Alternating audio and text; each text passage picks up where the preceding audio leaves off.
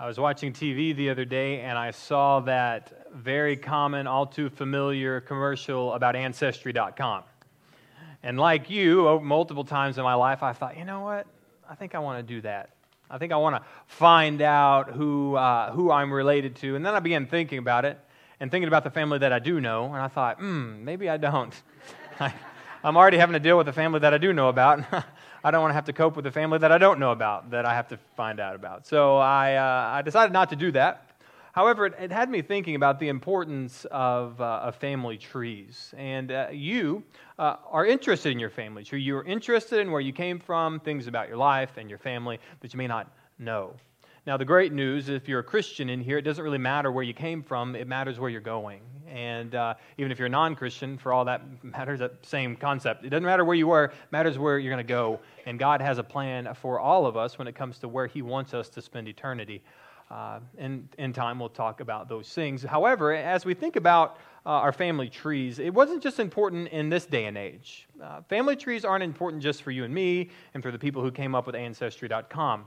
As a matter of fact, throughout history, family trees are of the utmost importance. Family trees in ancient Israel, in ancient Israelite culture, they taught and helped people understand how lineages work, because lineages matter because it figures out who comes to power, who takes on thrones, who takes on authority, and how you would receive an inheritance. And so if I were to tell you, hey, here's the deal. There's $1 million waiting on you. You just have to prove it's yours. And you would be really quick to go back into your family tree to figure out how you're going to get $1 million. Well, same concept. That's how people in that time, and even in some sorts in this time, figure out who gets what and who gets to make decisions. Now, the family tree that you're going to see this morning is found in Matthew 1:1. You can go ahead and flip open your Bibles to that particular family tree. Now, what's important about this family tree is more than just money, more than just who gets to sit on the throne and who gets the authority and the power. This genealogy does much more than that. This genealogy tells you and me why Christmas is important. As a matter of fact, if you don't understand this genealogy, you're going to misunderstand Christmas altogether. Now, of course, you can celebrate Christmas, you can buy presents for one another, you can decorate the tree, you can go to Christmas Eve services, you can have family over for dinner, you can do all of those things. But when the question comes, why do you celebrate it? It is going to do you a lot of good to understand the genealogy of Christ. And as a matter of fact, it'll be really, really good for you to find and understand one verse in the genealogy of Christ, and it's Matthew 1:1. Now, if you don't understand Matthew 1:1, you're going to have a problem for the rest of your life understanding why Christmas, why Jesus, how did all this come about. And if you do understand this, I promise you that you as a Christian, if you're a Christian in here, if you've turned away from your sins and you've trusted in Christ, this genealogy will undergird you with faith and steadfastness to move forward in your faith, knowing God is a God of divine providence, that God is the God who has promises that He fulfills throughout history. See, many of us, we have weak faiths because we don't see the meta-narrative or the whole picture of what God's doing on earth. A lot of times we make God about me, and when it seems like your life is going awry, you oftentimes lose faith. But the genealogies teach us that God's got a big picture in mind, that God has something great that He wants to share with you and I, and we can see it throughout all of history. And this genealogy is one of those opportunities for us to look and say, Jesus wasn't just a mid-plan addition. You know, God didn't look at the world and say, man, this is bad. I got to go fix this. Jesus, go take care of it. It wasn't like that. It's always been God's plan. And it's always been God's plan to include you and I in His redemptive history. And that's why it's so important for you and I to understand the family tree of God. Now, I kept using the word family tree. Now I'm going to bore you because I'm going to talk about genealogies and covenants. So don't lose me, okay? Do not lose me, because what you need to understand is that the covenants of God or the promises of God are so important for you and I to know if we truly want to know about Christmas. Look at Matthew 1:1. Matthew 1:1 is the Christmas story as told by Matthew's gospel, and it starts this way. This is the book of the genealogy of Jesus Christ, the son of David, the son of Abraham. Now, I know that if you have your Christian lenses on right now like I do, this just flew right over your head. But I want you to, for a moment, Take your shoes off, metaphorically speaking. Please don't really do it. And I want you to put on some sandals. Say some first century sandals. Okay, I want you to put on some sandals that old Matthew was wearing and the rest of the Israelites when you read this, okay? You got them on? Your sandals on? Look at this. I want to share with you this really, really cool insight to the first verse. What this is saying, what Matthew is saying is this is the book of the genealogy. Do you know the word genealogy in the Greek is the word Genesis? Christians, we are familiar with the word Genesis because why? It's the first book in our Bible. The first book in our Bible is the word Genesis. Well, Matthew knew that because he had the book of Genesis back when he was writing this, and he wanted to draw a parallel for us to say, hey, just like Genesis was the beginning of God's work in humanity, I'm writing you about God's new work in humanity. And it's the beginning. It's the new work of Christ. And that's what he says. This book is the new beginning of Jesus Christ. Now, a lot of us, we put our Christian glasses back on. We think Christ is Jesus' last name. And it's not Jesus' last name. It wasn't Mary and Joseph Christ who had a boy and named him Jesus Christ. You know, that's how our names work, but that's not how their names worked. His name was Jesus. And actually, his name was Jesus of Nazareth. However, Christ was an Old Testament prophecy that the Israelites were waiting on their Christ. Now, Christ, hold on, ready? Hold on, do this, squeeze and listen to me, okay? Here it is, all right? Christ is literally, in the Greek, Christos, but it comes from Hebrew, right? When I'm teaching you about the Bible, we have to go from Greek to English, right? Well, they're one step further. They had to go from Hebrew to Greek to English. So say from the Hebrew, it was Messiah or anointed one. You hear that in Christmas, Jesus, Messiah, the anointed one. Well, that's just, in the Greek, that's just Christos, which we put in the English, Christ. And so what Matthew is saying here is not Jesus' first and last name. What he's saying here, this is the beginning of God's new promise to people, and it's going to be fulfilled in Jesus the Messiah, Jesus the anointed one. And so if you're a Jewish reader and you're telling me this is the guy that my mom and dad told me about, you're telling me this is the guy that my mom and dad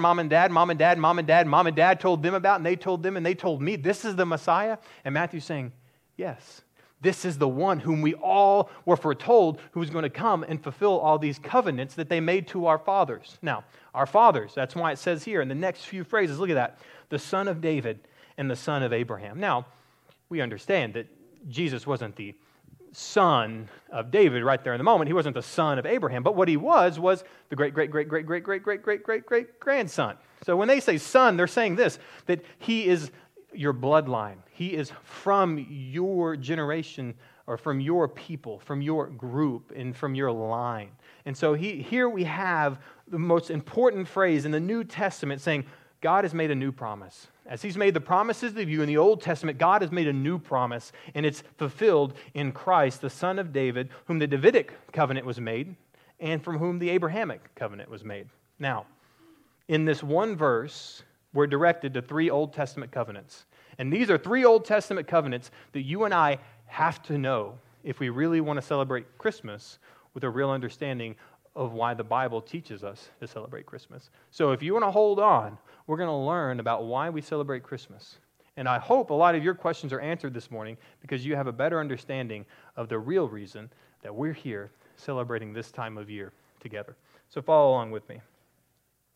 The first covenant that we need to understand is called the Abrahamic covenant, or, if you will, the promise of God to Abraham. And you're going to find that in Genesis 12. There's that word again, Genesis. Go ahead and flip there in your Bible or on your phone or your tablet, or if you're typing on your computer, flip open Genesis 12. There in Genesis 12, 1 through 3, we have Abram who enters the narrative. And here it's still Abram. God hasn't renamed him Abraham, but he's Abram. And this is how he enters into the conversation. In verse 1, now the Lord said to Abram, go far from your country and your kindred and your father's house to the land that I will show you. And I will make you a great nation. And I will bless you and make your name great, so that you will be a blessing. I will bless those who bless you, and him who dishonors you I will curse. And in you all the families of the earth shall be blessed. There's a couple of tenets here. I want to focus on 4. There's 4 things you need to know about the Abrahamic covenant that helps us understand why Christmas is so important and how Christ fulfilled the Abrahamic covenant. And here's the first one. First one, the promise that God makes in this tenet is, I'm going to make you a great nation. I'm going to make you a great nation. We can look through Scripture and find that Israel built up King David, King Solomon. It was a great nation. We believe eschatologically that God will bring about Israel again, all those good things. We can get to there later. But we see this being fulfilled as we read and unfold the Old Testament. Now, look at the next one. I will bless you and I will make your name great. I want you to pay attention to this because promises are important. Because if you don't understand God's promises in the Old Testament, you're going to forget that God is a promise-keeping God. And God is keeping his promise to Abraham, and he even does it today. You know Abraham as what? Father Abraham had many sons. Okay, all right. You don't know a song about me. Why? Because I'm not that great, all right? But you know a song about Abraham, don't you? Because he's great. And as a matter of fact, did you know this? That the 3 major religions in the world all trace their lineage back to Abraham. Judaism, Christianity, and Islam. 90% of all of the earth, look at this, I mean, this mind-blowing, 90% of all the earth looks to Abraham as their progenitor, as their father. So when God says, I'm going to make your name great, you can't get greater of a name on earth than Abraham. Because almost everybody on earth, excluding some Far Eastern religions and philosophies, believe that Abraham was the father of their religion. Now, what kind of promise-keeping God is that, who indeed makes his name great? Now, there's people who've skewed it. There's people who have ran off and created their other religions. But the fact remains that God did make his name great. Now, and he also says this, I'm going to bless those who bless you, and I'm going to curse those who dishonor you. And this 4th tenet that is of utmost importance for you and me is this last part. When he says in verse 3, and in you all the families of the earth shall be blessed. This is good news for you and me because we're not Jewish. At least you're probably not Jewish in here. 99% of you in here are not Jewish. And there's bad news if you're not Jewish. The bad news if you're not Jewish, this promise does not pertain to you. You're alienated, as Ephesians says, that you're alienated from the commonwealth of Israel. You are a stranger to the covenants of God. Do you remember that verse? Like, we aren't part of his covenant. And so all these things that we're going to read today are for Israel, for the Israelites. But here's something interesting for you and me. We're called Gentiles in the Bible. So us Gentiles, there's some good news for us right here. Look at this. It says, in you, all the families of Israel are going to be blessed. Is that what it says? It's not what it says. It says, in you, all the families of the earth shall be blessed. So what we see here is some foreshadowing of God making promises, not only to Israel, but to the whole world. We see here that not only is Israel going to be blessed, but God's going to make a way for all the people of earth to be blessed. And we, in 2020 hindsight, could say, he is Christ. That Christ, coming through the line of Abraham, came to the world, and he died for our sins, and now the whole world can be blessed. It's not just left to Israel, it's all people, for all times. And we see that foreshadowed here. I kind of opened the curtain for you and let you see in, but you got to see it. You got to see it because it foretells it. You see, we got to understand that if we're going to understand Christmas, and we got to understand the significance of Christmas, it's because we recognize God's global redemptive plan. And that's point number 1 on your outline. Write that down on your outline. We're going to recognize God's global redemptive plan, and that's really the reason that Christians celebrate Christmas. And for those who say, I celebrate Christmas, but I really don't want to talk about the gospel. I don't want to talk about God, evangelism, that's literally what Christmas is. It's literally the declaration that God has come. And he has come for you and for me. The whole message is a message of the gospel. The whole message is me telling you, hey, you're sinful, you're a sinner, you're separated from God, and God has come down to earth and done something that you and I can't do. And that's be perfect. That's be the all-sufficient sacrifice. That's what Christmas is about. You can buy presents and do all the elf on the shelf stuff, whatever you want to do. But you got to realize that Christmas isn't about elf on a shelf. Christmas is about Santa Claus. Pastor Nick, St. Nicholas would tell you that Christmas is not about him. It's about Christ. It's about the cradle, but more than the cradle, it's about the cross. And we need to recognize God's global redemptive plan, and it's unfolded right here in the 3rd verse. And it says, in you all families of the earth will be blessed. And that is God showing us that God's got a plan not just for Israel, but for everybody. I want to turn you to another verse. We were in the beginning of the Bible, and I want to take you all the way over to the end. I want you to open up Revelation chapter 7. Revelation chapter 7, we're going to look at verses 9 through 10. We want to see God's global redemptive plan, and I want to show you the fulfillment of it. Of course, we're right in the middle of it right now. We're right in the middle of people coming to know Him. We're right in the middle of nations who've never heard about Christ, people out in the aboriginal forest and the jungles of all these places. They're coming to know Christ. If you don't believe me, go look it up. I mean, right now, we have Christianity spreading through the global south like never in the history of the world. We're running out of time for people to say, well, what about those tribes in those countries? Well, what about them? They're coming to know Christ. And here's why I'm telling you this is going to happen. Look at Revelation 7, verse 9. It says, after this is John, the apostle. After this I looked, and behold, a great multitude that no one could number, from every nation, from all tribes and peoples and languages, standing before the throne and before the Lamb, clothed in white robes, with palm branches in their hands, and crying out with a loud voice, salvation belongs to our God who sits on the throne and to the Lamb. So right here, what I'm going to show you is that's going to be 2020 hindsight when we get there, but right now I want you to have 2020 foresight, okay? 2020 foresight tells me that there's going to be a day where we're standing in the presence of God, and there are going to be people there who have repented of their sins and trusted in Christ, and they're going to be from every tribe, every nation, every language, and every tongue are going to be in the presence of God. And that is going to happen because of God's promise to Abraham that all nations are going to be blessed. You see the importance of Christmas here?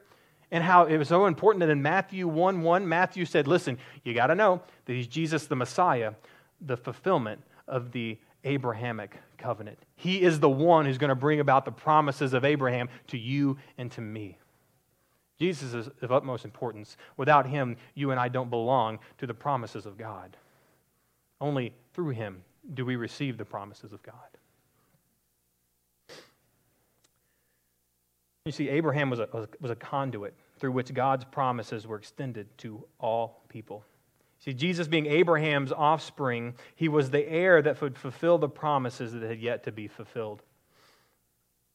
I want to show you even in Matthew's genealogy of Christ here, we even see this promises in flashes through Jesus' genealogy. I want you to flip back to Matthew 1. I just want you to, I'm going to show you some places to look. All right, we're going to see God working in divine providence through Jesus' genealogy to show that the promises of God were not just for Israel. That God's promises, Abrahamic providence for Him blessing all people, was not just for Israel, it was for all people. There's 4 names I want you to circle, mostly through 3 through 6, verses 3 through 6 here. You have 4 women. There are 4 women here: Tamar, Rahab, Ruth, and Bathsheba, which Bathsheba's name won't be on there, but it should say the wife of Uriah the Hittite. Okay, well, if you know your Bible, that's Bathsheba. Underline those four names in those few verses, because I want to tell you something about Tamar, Rahab, Ruth, and Bathsheba. They were non-Israelites, okay? So it's already scandalous enough that in this royal genealogy, listen, this royal genealogy, like what Matthew's trying to do is prove to Israel, he's trying to prove to the Jewish people that this is your Messiah. And I'm going to tell you something. If in that time, if you were trying to prove something about somebody, that they're kingly and that they're honorable and that they're worthy, you're probably not putting non-Israelites in the genealogy, because all you're doing is proving the point, saying, this guy, look, these people aren't even Jewish. You remember, Jewish people hated Samaritans. You know why they hated Samaritans? Samaritans? Why? Because they were intermarried. They were half-blood. And so the last thing that I want to do, if I'm trying to prove that I'm something big, I'm not going to put people who aren't Jewish. Now, very uncommon in this time also was putting women in a genealogy. It happened sometimes, but it was not very common. It was not common to put women in a genealogy because your heir was through men. Your heir was through the kings of the men, of the males of the families. And so putting women in there wasn't helpful for your case. Now, even stranger still was the very sinful commonality of all these women. What we know about all these women is that they were all sexually promiscuous. All these women, when you go around the town and ask them, hey, what about this woman? What about this woman? What about this woman? They'll tell you, hey, that lady may have been a prostitute.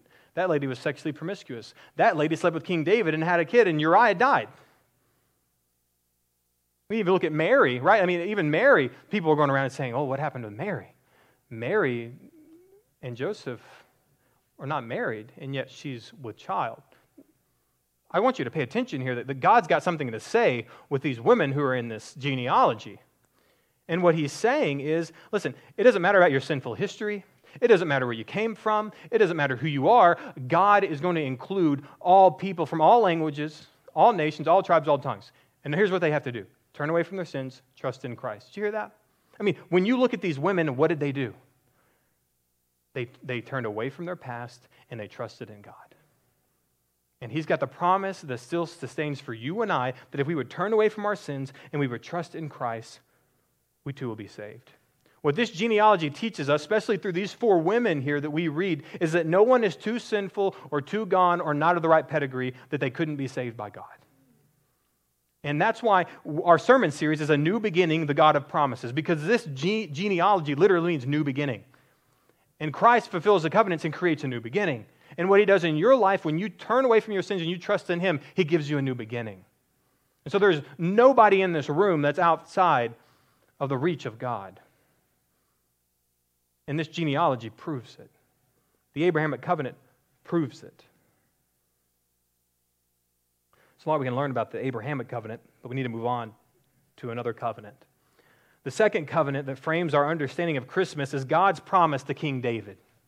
God's promise to King David. See, if Abraham was the one with whom the world would be blessed, all people would be blessed, King David's covenant was that to say, King David, I'm always going to give you a son on the throne. That was the main tenet of this, and you'll find that in 2 Samuel. Flip open to 2 Samuel. I butchered this earlier. Genesis, Exodus, Leviticus, Numbers, Deuteronomy, Joshua, Judges, Ruth, 1 Samuel, 2 Samuel. So there's how you get to it. So get there really, really quick. All right? Second covenant, 2 Samuel 7, 12 through 17. I like hearing the pages flip.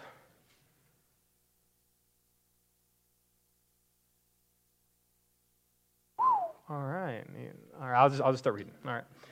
Verse 12.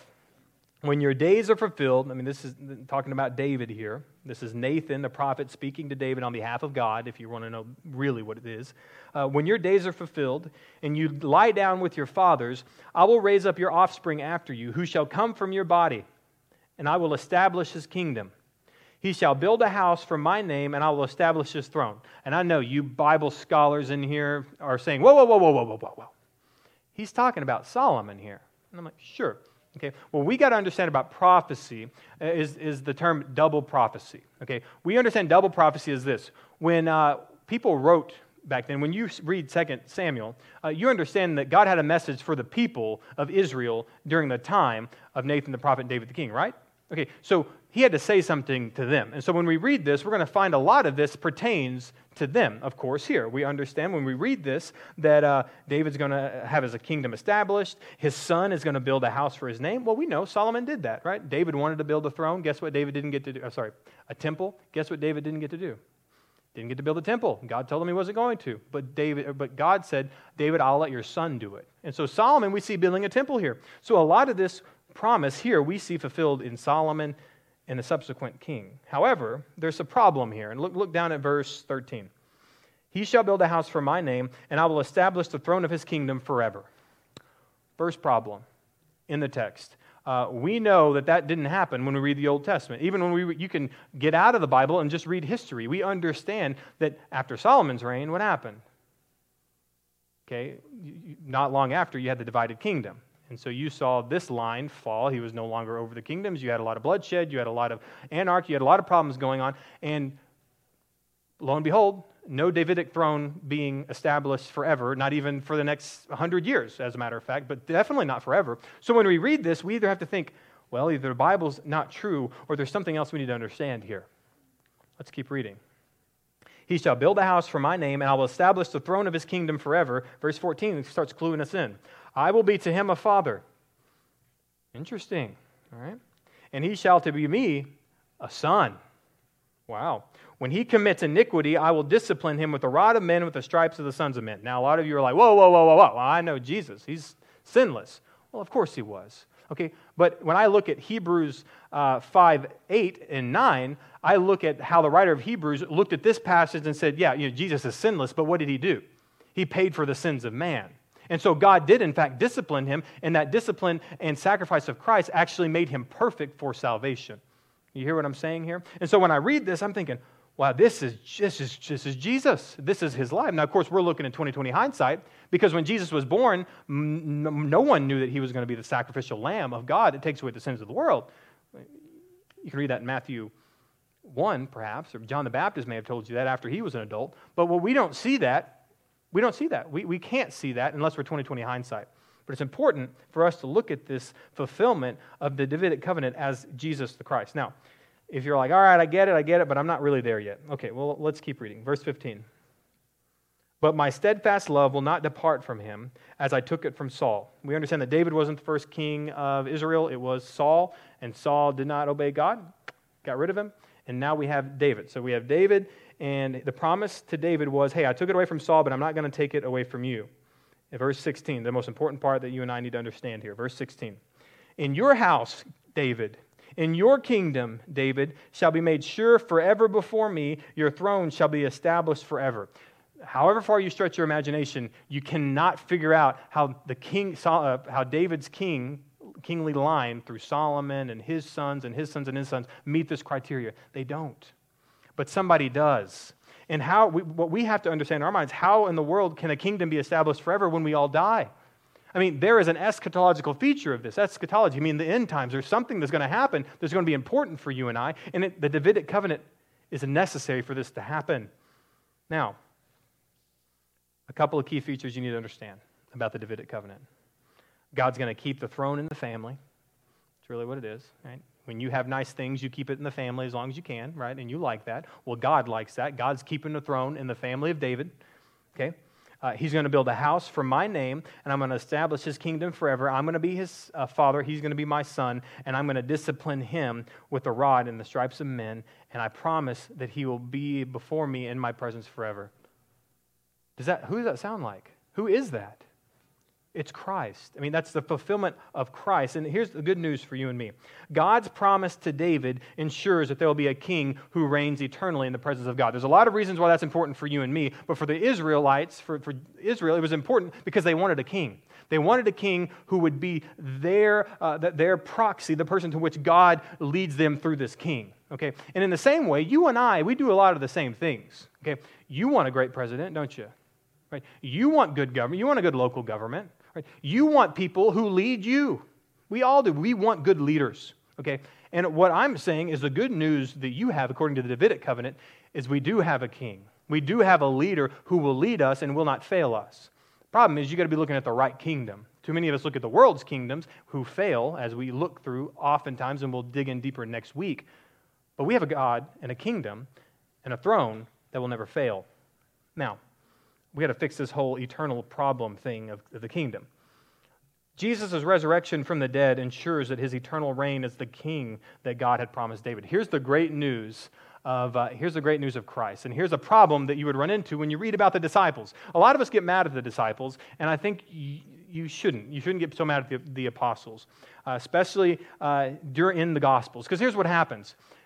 The Jews knew about this Davidic promise, right? And they kept looking for Christ. That's why when Christ come in on the donkey, right at Passion Week, they say, Hosanna, Hosanna, Hosanna in the highest. Right? I mean, they're like, okay, this could be the guy. You know, we're looking for the throne. We're looking for the Davidic covenant.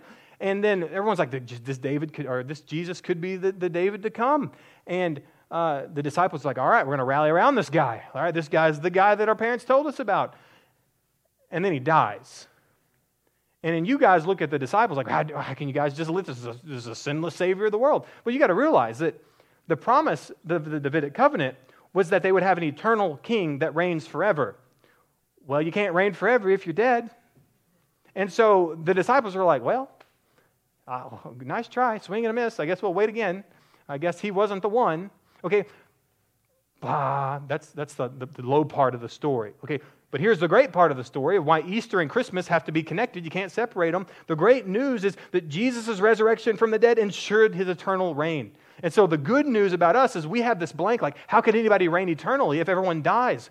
Well, yes, you're right, and it can't unless somebody resurrects. And because someone resurrected, we now have an eternal king in the Davidic line who will reign and will lead his people Israel and will take all people out of captivity. You can't write stuff like this. I mean, it's real. It literally happened. Right? And that's why as Christians at Christmas, we celebrate more than the birth of Jesus. We can also look forward to the eternal reign of Jesus. It's point number 2 on your outline. Write that down. Point number 2. You can look forward to the eternal reign of Jesus. It's more than the cradle. We're more than talking about a cradle here. We're talking about the cross. We're talking about the throne. We're talking about redemption for the world, and that's fulfilled in Christ. 2 places I'll take you. I won't turn you there, but you can at least jot down Matthew 2, 1 through 6 is where we're at, as a matter of the next chapter. We need to look forward to the eternal reign of Christ, and the reason that we can trust that this is the Messiah was because when we read Matthew 2, which will be our Christmas Eve service, we're going to go through Matthew 2 and the visit of the wise men and those great things. But of utmost importance for you and I to understand is people were awaiting the first coming of Christ. You understood that when we talked earlier about the Jewish people, but you realize there were non-Jewish people looking for the first coming of the king through the line of David. I mean, you have these wise men coming from Persia, who we haven't heard about these people that much since we read the book of Daniel. And so you have these same people, when the prophet Daniel was there during the Babylonian exile, and he's talking to King Nebuchadnezzar, and he's doing all those things. I don't want to lose you. I want you to pay attention. There's a big picture here, okay? And Daniel's there, and he's like the king. He's the leader of the courts and of the magi and of all these people there in Daniel. Y'all know what I'm talking about, right? You follow me? Okay? He was over all those people. Well, long after he died, these magi of Persia were still reading the prophets of Daniel. And so when they were reading these prophets of Daniel and they saw a star and they were like, hey, Daniel, a Jewish guy, told us that there was going to be a king born in Bethlehem, and that star tells us where he is. And so these people go and they're like, and they go find him, and they go look for him. Like, what I'm telling you guys is you can look forward to the eternal reign of Christ because there are people looking forward to the first reign of Christ. Okay, there were people looking forward to the first one, and they were probably called crazy too. When they went to Herod and said, hey, King Herod, there's another king here. He's just born. Herod's like, news to me, man. News to me. I didn't know there's a king here. Okay, these people probably looked really crazy. Just like you and me, we look real crazy when we're told to wait on the eternal reign of Christ. But when I look at Revelation 11:15, you jot that down. Okay, the Magi probably looked pretty crazy when they were looking forward to the first coming of the Davidic son, the king of Israel. We're going to look pretty crazy when it comes to looking at Revelation 11:15. Revelation 11:15 says this, then the seventh angel blew his trumpet, and there were loud voices in heaven saying this, the kingdom of the world has become the kingdom of our Lord and of his Christ, and he shall reign forever and ever. Did you hear that? That was literally verbatim the fulfillment of the Davidic covenant. And I know sometimes the Bible seems confusing and it's hard. Now, I get it. That's why you need a good church. That's why you need pastors and teachers who can teach you these things, because what I'm telling you is it's clear as day in the Bible that Jesus is the fulfillment of the Davidic covenant, and he's the king that is and the king to come. And it says it here in Revelation that he's going to reign forever and ever. And just like they might seem crazy about the Magi going after this king who was born in Bethlehem because they believed in the promises of God, it's going to look crazy for me and you to be looking forward to the eternal reign and the second coming of Christ because we believe in the promises of God. And I'm saying that if you want to celebrate Christmas, you need to understand the promise of God that we're not celebrating a baby, we're worshiping a king. We're worshiping an eternal Savior and Lord. It's more than a cradle. We're not just talking about a cradle here. We're talking about the fulfillment of a kingdom promise. It's through the birth of Christ that we see the Davidic covenant initiated and partially fulfilled. And I'll get to that. But as Christians, we await the full fulfillment of the Davidic covenant. And this is what I'm saying. It's partially fulfilled. You do realize. It's partially fulfilled. As Christ was born from the line of David in Bethlehem, that's great. So he is the heir to that throne. Now, we still live in a sinful world. Christ died for our sins. Now he has set apart a people. It's called the church, ecclesia, the called out, the assembly, the church. That's who we are, okay? And Christ is going to come back and take us with him, okay? And Revelation 20 says then that he's going to come and reign for 1,000 years, okay? That's called the millennial kingdom. And what that means is this, that Christ is going to come back and he's going to come to rule and to reign. Now, here's why there's so much, but we won't go through all of it. But suffice it this way, you got mad at the disciples because they got mad, so they kind of like fell off when Jesus died until the Spirit came in Acts. You're like, what happened to you guys? Y'all are so downtrodden all the time. Well, do you wonder why Jewish people are still looking for a Savior? Because the promise of their Yeshua in the Old Testament was a ruler who was going to come and to rule and to reign. Okay, well, do you know when Jesus comes back at his second coming, what he's coming to do? Rule and to reign. And so when Jesus comes back in his second coming, you know what all these Jewish people are going to do? They're going to be like, Yeshua, Messiah. Okay, so what I'm telling you is God's got a plan for everybody, and it does include Israel. Okay, and just because they don't get it, just like a lot of us don't get it, God's going to make a way for them to see that their ruling king Messiah is going to come and he's going to rule and he's going to reign. And that's why we have to understand that Christ is coming back. This isn't a storybook in Revelation that, well, that's a nice story. I understand you're trying to scare me into believing in God. No, I'm telling you that Jesus is coming back the way that he left. And he's going to come down on the Mount of Olives and he's going to come and he's going to rule and he's going to reign. And that's the fulfillment of the Davidic covenant. And what I'm telling you guys is, you see how clear this is? I mean, this is like painting a picture, and I'm telling you, this isn't fake. This is real, and it's going to happen. And it's as clear as a bell in Scripture. It's very clear that this is all going to happen, which is amazing. And then after that, guess what? He's going to reign eternally at the right hand of God. And he's going to forever and be in the presence of God, reigning as a Davidic heir to the throne, and we're all going to be there. Because of the Abrahamic covenant, it's not just Jewish people, it's you and me. And that's how we look at Revelation, where's that? Revelation 7, and it's all tribes and all tongues and all nations and all languages. We're still there. But because of the Davidic covenant, we're there with Christ. Man, this is good, isn't it? And that's just what I want to remind you, like I said earlier, don't look to other kingdoms for the answers. Like, the Bible gives you the answers to these problems. And I hope today it's kind of helped you see that God's got this under control. I mean, God's got to the minute detail of who gets born to whom, to whom, to whom, to whom, who gets to fulfill the promises. And just like he knew all of your family and all of your descendants, and he has somehow created an opportunity for you to sit right here and hear this, to hear the gospel of Christ, to hear the covenants being fulfilled. Like, God knows everything. And he's got it all planned.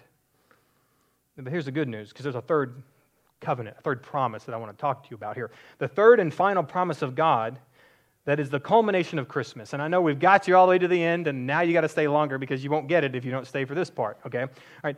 The culmination of Christmas is what we call the new covenant. Now, you understand the New Testament, which comes from the Latin, okay? But what it means is a new covenant in Latin and in English is called the New Testament. The New Testament is how we got our whole New Testament. So when you say, I don't know the New Covenant, like, yeah, you probably know a little bit of it because you read the New Testament. And the New Testament literally is the new covenant.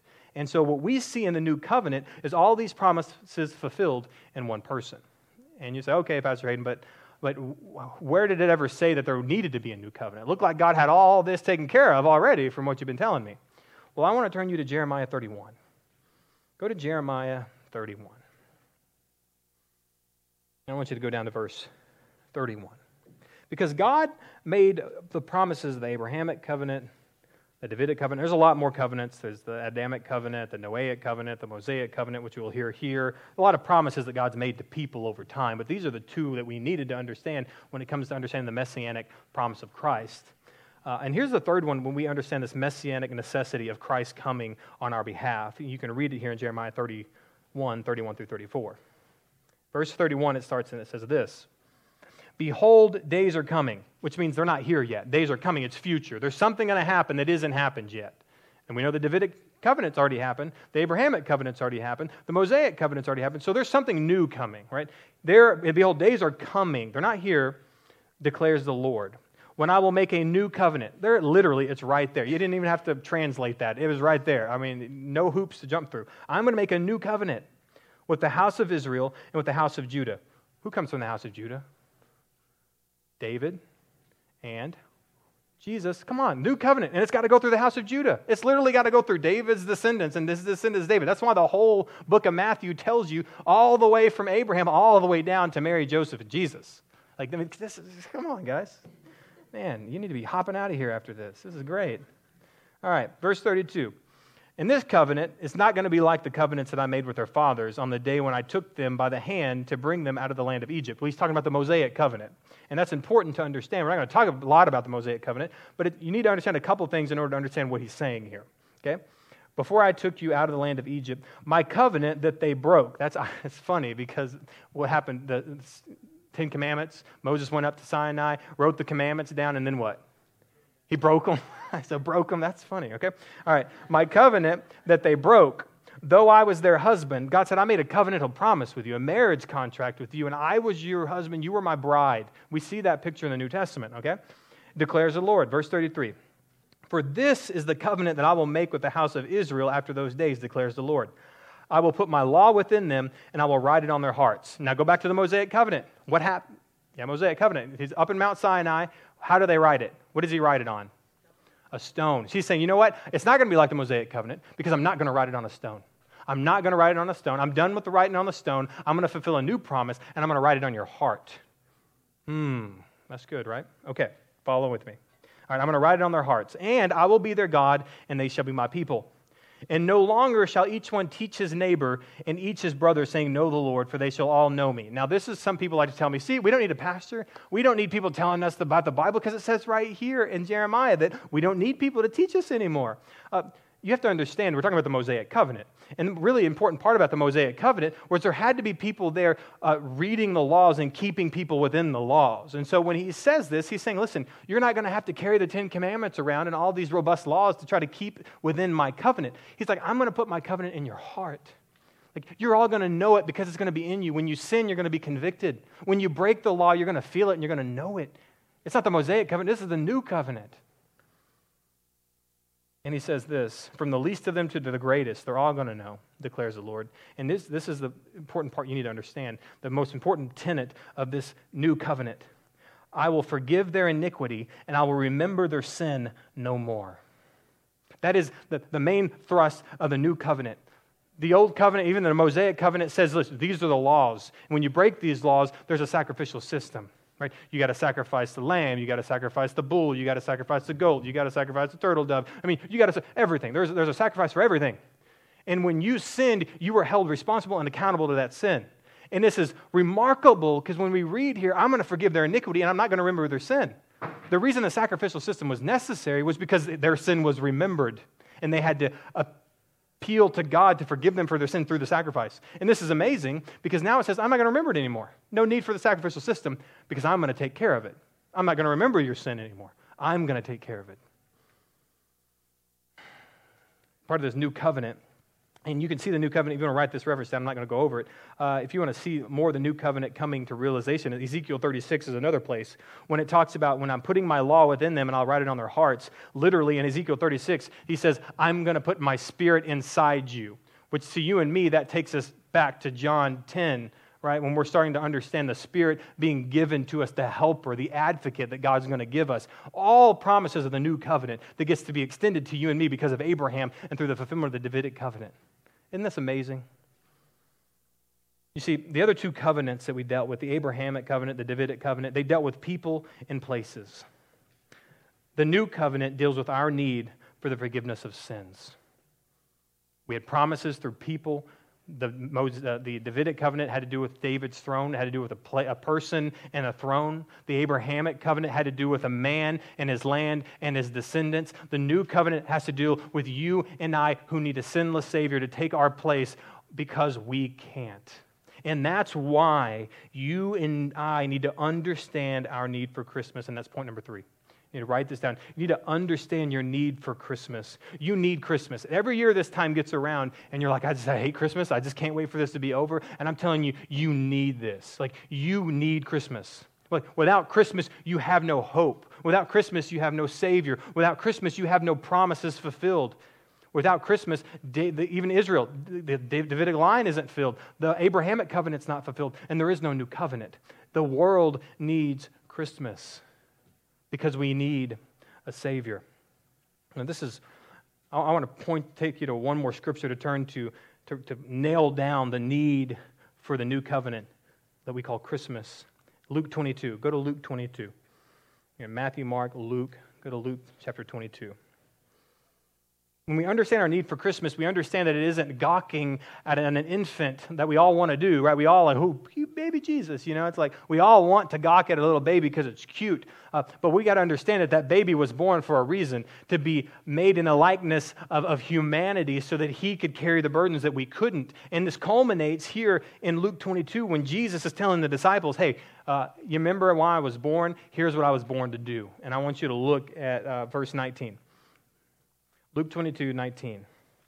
And he took the bread, and you're like, oh, this sounds like the Lord's Supper. It is. And this is why we take the Lord's Supper, and I want you to hear this. And he took the bread, and when he had given thanks, he broke it, and he gave it to them, saying, this is my body, which is given for you. Do this in remembrance of me. Just like in ancient Israel, they would raise a lamb. And this lamb's only existence for its whole life was so that it could be offered as a sacrifice on the sacrificial system on the altar at the temple. Jesus being born as an infant baby, and you're gawking and you're looking at him, you need to understand that the only reason he was born was to be the spotless sacrificial lamb, to be raised up, spotless, brought before the sacrificial system of God, nailed to the cross, and died for our iniquity. Like, that's why he was born. And he's saying this, like, you need to understand, I'm giving you this bread. This bread doesn't save you, but this bread is what I'm trying to show you is what has to happen. And he's saying, this is what has to happen. My body is going to be given for you. They're going to nail my body that should be your body. Like, they're going to nail your sin to me when it's your sin. God's going to put the penalty of death on me when it's yours. And he says, so I'm giving you my body. That's the new covenant. Christ is giving you himself to take your sin, to take your shame, taking that on him. Now, this is what he says. My body, which is given for you, do this in remembrance of me. That's why we take the Lord's Supper, because we want to remember that God gave his body over for us. Now, verse 20. And likewise, the cup after they had eaten. This is the cup, the wine cup. Right? This is the cup after they had eaten, saying this. This is the cup that is poured out for you as the new covenant. Do you hear that? New covenant. There it is. Literally, there it is. This is the new covenant in my blood. Right? We read in Hebrews and we understand there is no forgiveness of sin without the shedding of blood. We understand that there is no forgiveness of sin if there's no blood shed. And that's why so many people say, why did Jesus have to die? Because there is no forgiveness of sin if there's no shedding of blood. And so when Christ was literally born on Christmas so that he could fulfill the new covenant, so that you and I could be before God, because of the Abrahamic covenant, we're included. Because of the Davidic covenant, we have a Savior who's going to rule. Because of the new covenant, we get to be a part of it. Merry Christmas. Guys, Merry Christmas. I mean, that is what we're talking about. And it's the new covenant, and it takes the blood of Christ.